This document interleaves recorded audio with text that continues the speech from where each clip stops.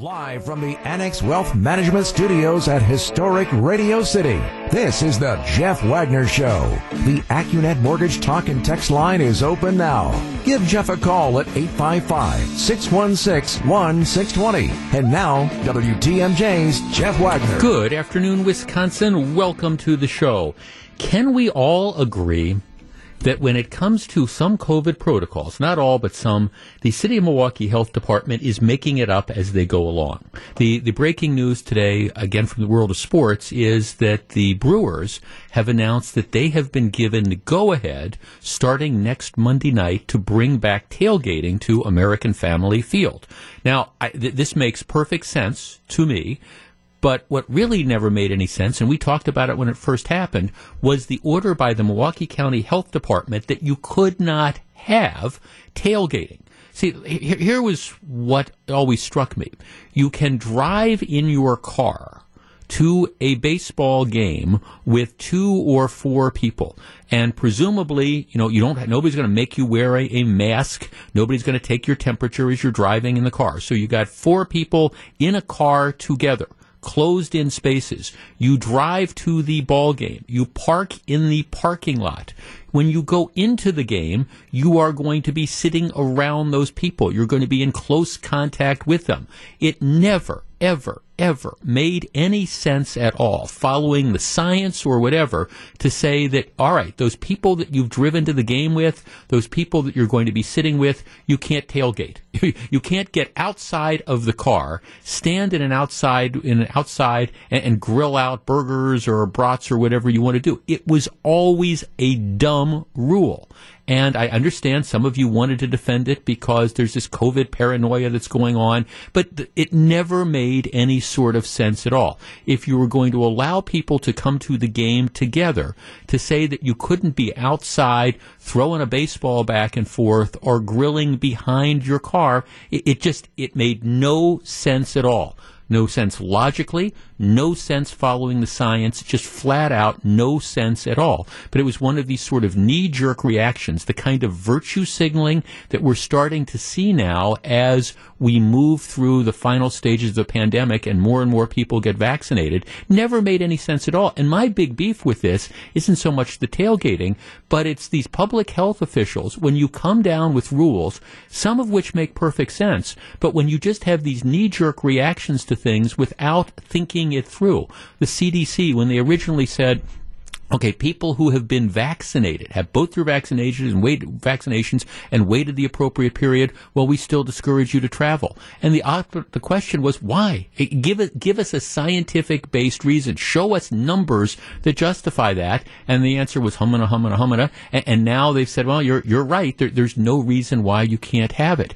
If you're going to try to enlist people to follow different rules, you have to be able to explain clearly and concisely, and I think show numbers and documents, not different sort of theoretical theories as to why something's going to be a problem. And the no tailgating rule never, ever made any sense.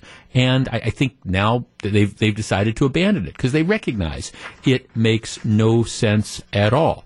The other thing, and I talked about this the other day, Saturday night, I'm watching the baseball game at home on television, and at least there's a number of the people that I see that are on TV, they don't have masks on. And it's not while they're actively eating and drinking. A couple of people, one guy in particular, he wanted to be seen on TV. So he's sitting next to somebody else. He's not wearing the mask for the entire game.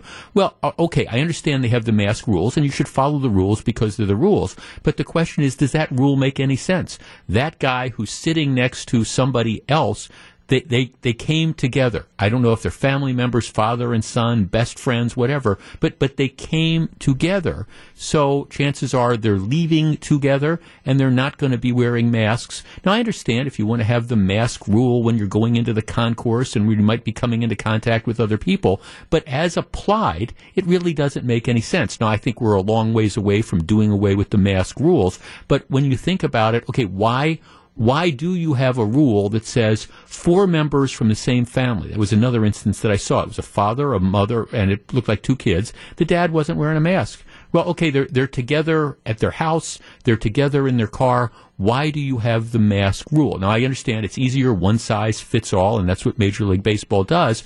But if you want to follow the science, it's difficult to justify. Which brings me to something I tweeted out. If you follow me on Twitter, it's at Jeff Wagner 620. Couple different tweets, but one that really caught my attention. March 10th, so going on a month ago, March 10th, the state of Texas announced that statewide they were going to eliminate all their COVID restrictions. No more statewide mask rule. No more limitations on gatherings and things of the like. Remember they did that? Now, local communities and local businesses still have the right to put in mask rules or whatever, but statewide there were no regulations. And if you will remember the hysteria that followed this, oh my gosh, this is going to be the end of the world. You're going to see these numbers just absolutely spike in Texas. It's going to be absolutely terrible. How irresponsible of Texas to do this. Remember those arguments? And you might have made the argument. So I was really curious to see what happens after that. Well, the first 2 weeks, there was no appreciable increase in the number of COVID cases in Texas. But okay, maybe that's a small sample. Well, now we've gone about a month, and I have a link to a story that's out there today. It appears in a number of papers. 5 states right now account for almost half the new COVID infections in the country. 5 states, 44% total. Those 5 states, New York, Michigan, Florida, Pennsylvania, and New Jersey. 44% of the nation's new COVID-19 infections, almost 200,000 new cases in the latest available 7-day period. All right, that's it. What is noticeable about that? Texas is not on the list. Texas, despite being larger in population than Michigan and Pennsylvania and New Jersey, Texas is not on that list. Matter of fact, Texas, which is vastly larger than, say, Michigan, reporting fewer than half of Michigan's number of daily infections. So what conclusion can we draw from that? Well, maybe, just maybe, the science and the statistics are telling us that restrictions are no longer the key to preventing the spread of the virus. What could be the key? Well, I think it's pretty clear. It's getting people vaccinated.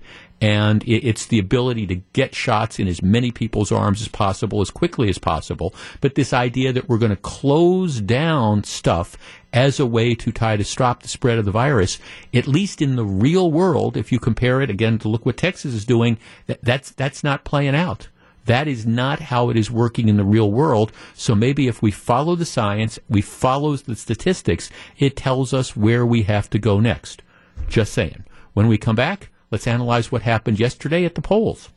Back for more. Here's WTMJ's Jeff Wagner.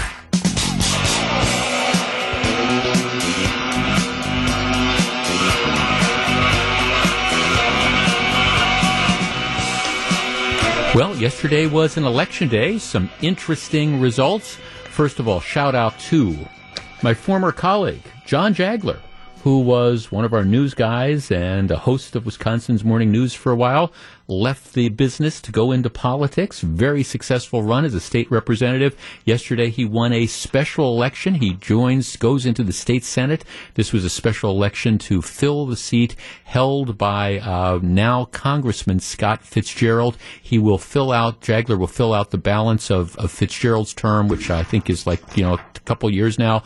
Won the seat, overwhelmingly did a very, very good job. So congratulations to John Jagler. He is a very good guy.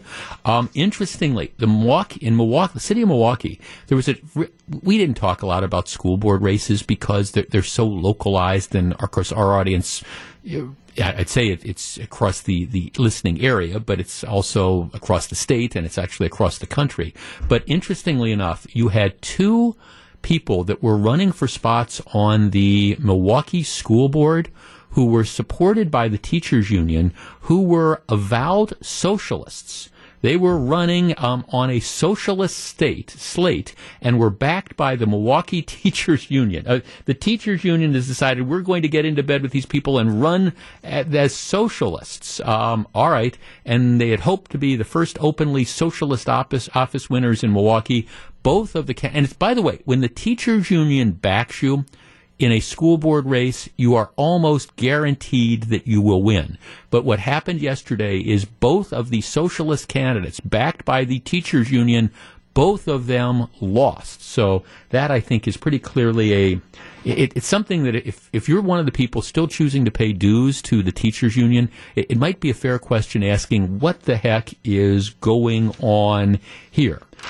In the appellate court race, and I'd made an intentional decision not to talk about this because I knew one of the candidates pretty well, but I think it would have to be an upset. Shelley Grogan, who is a law clerk for the state Supreme Court, she unseated Circuit Court Judge Jeff Davis, who was a longtime litigator at Quarles and Brady, which is a big law firm in downtown Milwaukee.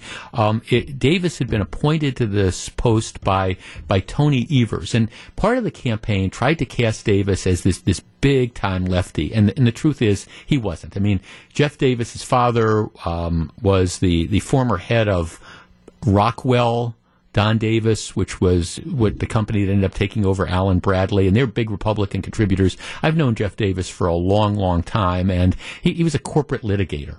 I never actually understood why, at his age, he wanted to be an appellate court judge, but he did. In any event, this was cast as a political race, and the candidate portraying herself as the more conservative candidate ended up winning. A couple people were, especially the people I know in the legal community, were appalled by this, saying, "Oh, this is just terrible that this politics are coming in." And the only thing I could say to that was, have you not been watching what has been going on? For example, in Milwaukee County, Scott Walker, when he was governor, appointed a number of quality candidates to the Milwaukee County Circuit Court bench. Almost all of those candidates, when they had to run for election, lost. Not because they were bad candidates, not because they were unqualified candidates, but simply because they had been appointed by Scott Walker, which led to some real doozies getting on the Milwaukee County Circuit Court bench. So this idea that, well, it's been politics that's been interjected in it, well, a lot of it is politics. And I guess one of the things maybe for people who aspire to the bench, and one of the lessons is that you will, at least for the foreseeable future, if you're seeking an appointment, you have to understand that you're going to be linked to the person that appoints you. So if that means you've got a Republican governor who appoints you in a Democratic stronghold like Milwaukee County, understand that you're going to get an opponent, and you're not necessarily going to be viewed based on your qualifications, but you're going to be viewed on who appointed you. So that is kind of the lesson moving forward. And finally, the statewide election. Now let me kind of tee this up here, because here's the text that I got from somebody. It says, let me pull this. Jeff, any comment about the shellacking the right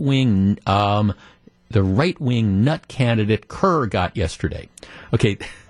This is, welcome to my world. Okay, this is the state superintendent of school race, and Jill Underley ended up winning over Deborah Kerr. Jill Underley was the superintendent of the Pecatonica School District, which is a real tiny school district outside of Madison. Former Brown Deer school superintendent Deborah Kerr, she was running, and she was the more conservative choice, although I would not, to classify Deborah Kerr as a right-wing nut candidate is just really bizarre. But here's what happened. As I said yesterday, the big distinction between these two candidates was that Deb Kerr believed that, I don't know, poor children should have a chance to get out of failing school systems, and she's a supporter of school choice. And Underley was not. Underley was supported by the Democratic Party of Wisconsin. She was supported by the Democrat-funded attack group called One Wisconsin Now, through one of their satellite sort of agencies. And I think that there was over $1 million that was spent in that race, including about 85% of it was spent in either trying to advance Underley's campaign or attacking Deb Kerr. $700,000 in this kind of dark money spending to trash Deborah Kerr. So my comment was, yeah, well, when you have $1 million almost in dark money spent against you in attack ads, it's going to have an influence. This is not a surprise. I mean, as long as I've been around Wisconsin politics, when it comes to the state superintendent of school race, it's pretty much whoever the teachers union, the organized teachers union, decide to support and put a whole bunch of money in, they're going to be the ones that end up winning. And to me, the loser in this, as always, is going to be the kids who are, especially kids who are trapped in some of these failing schools, who, if the school superintendent would get her way, aren't going to be able to get out of it. Now, the reality is school choice, I think, for the moment is here to stay. Unless there's some sort of sea change in the legislature, it's not going to be going away. So there's limits as to what the school superintendent could do. But I'm not surprised by this. I think the smart money said all along that Deb Kerr was going to be struggling to win, because you had, just history was against her. So it's not necessarily a surprise, and now we're going to forget about the school superintendent for the next 4 years until the next election comes around. That's kind of my take on this. It is interesting because I think yesterday, if you look at some of the other local school board races and some of the local municipal races, what you see is some more grassroots activity on the part of conservatives, recognizing that, you got to get people out to the polls. You've got to do a better job of organizing, say, than was done in the 2020 or the 2018 elections. And I think that happened to an extent yesterday. No real huge surprises that were out there, but we move on. And now no more elections, at least for a little while. Back with more in just a minute. This is Jeff Wagner. This is Jeff Wagner on WTMJ. A year ago, the pandemic was taking hold. Millions were laid off. The stock market plunged. Investor confidence was low. As we recover, what will you do differently with your plan and your investments? Dave Spano from Annex Wealth Management and WTMJ's Steve Scafidi shared advice and tips during a special webinar, Investing in a Post-COVID World. If you missed the event and want to watch the recording or submit questions to Annex, just visit the features page at WTMJ.com. All right, some news on the Summerfest front. Now, Summerfest, of course, was originally scheduled to run over 3 weekends in late June and early July. Recognizing that we might not be ready to open up fully by then, or at least allowed to open up fully by health departments, etc., Summerfest kicked back their festival to September. One of the questions I had when I had an opportunity to talk to Executive Director John Smiley was, what about the bands? How is that going to be? Because here's the issue when you stage a big concert, a big event like Summerfest. Even bands have to decide, especially like the large headliners for the American Family Amphitheater, etc., they schedule tours. So what happens is they don't typically just come to Milwaukee to play Summerfest. They're in Minneapolis one night, and then 2 nights later they're in Milwaukee. Then they're in Chicago 2 nights later. Then they're in Detroit the next night. So that's what you have to do to make money from the perspective of the performers with these big tours. You have to be able to move from town to town. That's why a lot of times when you buy the T-shirts, you'll see, hey, I attended the Jimmy Buffett tour 2016, and they'll have all these venues on the back of it. My concern all along has been, what's going to happen if more and more of these entertainers decide that they're going to call off their tours? Kenny Chesney did that with Miller Park. American Family Field. Kenny Chesney was, of course, scheduled to, as part of a tour, play there. Well, he ended up canceling all his tour dates because a number of the venues just weren't going to be open, and they weren't going to be open to capacity. I bring this up because Summerfest still on for September, but the second headliner, in this case pop star Khalid, who had been booked to perform, he'd been booked to perform June of 24th of 2021, and what's happened is he's backed out. He's apparently canceling his tour as well. Halsey also canceled her tour. Now, I know Summerfest is still hoping to go ahead, and I hope that they're able to go ahead, but some things might be beyond their control, including, what about performers if they decide that it just doesn't make sense to tour in 2021? That, I think, is the biggest problem they have, and we're not going to know the answer to that for a while. Jeff Wagner on WTMJ. My producer Gru is telling me, all right, our out time is in about 8 minutes. We have another commercial break, so you're kind of up against the clock. Let me call your attention to two things, and if you follow me on Twitter, it's at Jeff Wagner 620. I've got links to both of them.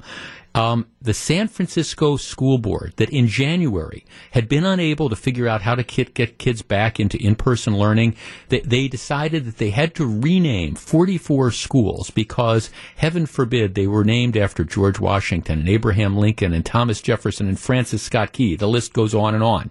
This brought a huge backlash, including from people on the left who said, man, the problem with doing it this way is this plays into everybody's image of just how crazy liberals are in San Francisco. Well, interestingly, earlier this week, the school board backed off on that and has announced that they have tabled, at least for the moment, the decisions to rename schools. They're going to take it up later on. Doesn't mean that they're not going to do it. It just means that temporarily they are putting it off. And if you want a story and read a story about it, follow me on Twitter at Jeff Wagner 620. Something we're going to talk about tomorrow. I mentioned earlier this week, CBS and 60 Minutes, which disgraced itself a couple decades ago when Dan Rather, right before the George Bush election campaign, ran this bogus story about his Texas National Guard service. Lots of people got fired, and it ended up in Dan Rather kind of leaving CBS in disgrace.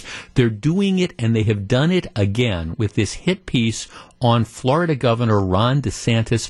They're not backing down, but even a lot of Florida Democrats are coming up and saying that this is really, really bad. We'll talk about it tomorrow, but if you want a head start on the story, got a piece out of the Washington Post, of all places, that just kind of, it's a head scratcher going, man, CBS and 60 Minutes, they're really beclowning themselves. You can see that on Twitter as well, at Jeff Wagner 620. Back with more in just a moment. Jeff Wagner on WTMJ. All right, Brewers baseball coming up in less than a minute. I'm back 12 noon tomorrow, full show. We do it all again. So I was listening to the Brewers game last night, and who knew? They won for the first time since opening day, and for the first time, I think all year, they scored runs in the first inning. They actually took a lead. Who knew if you get ahead early, generally speaking, it helps you maybe figure out how you're going to win a game. That's great strategy. So hopefully the Brewers will be able to duplicate that success, take 2 out of 3 from Chicago, and then move on to St. Louis. Okay, I'm out of time. Brewers baseball's coming up. Talk to you tomorrow. This is Jeff Wagner, WTMJ.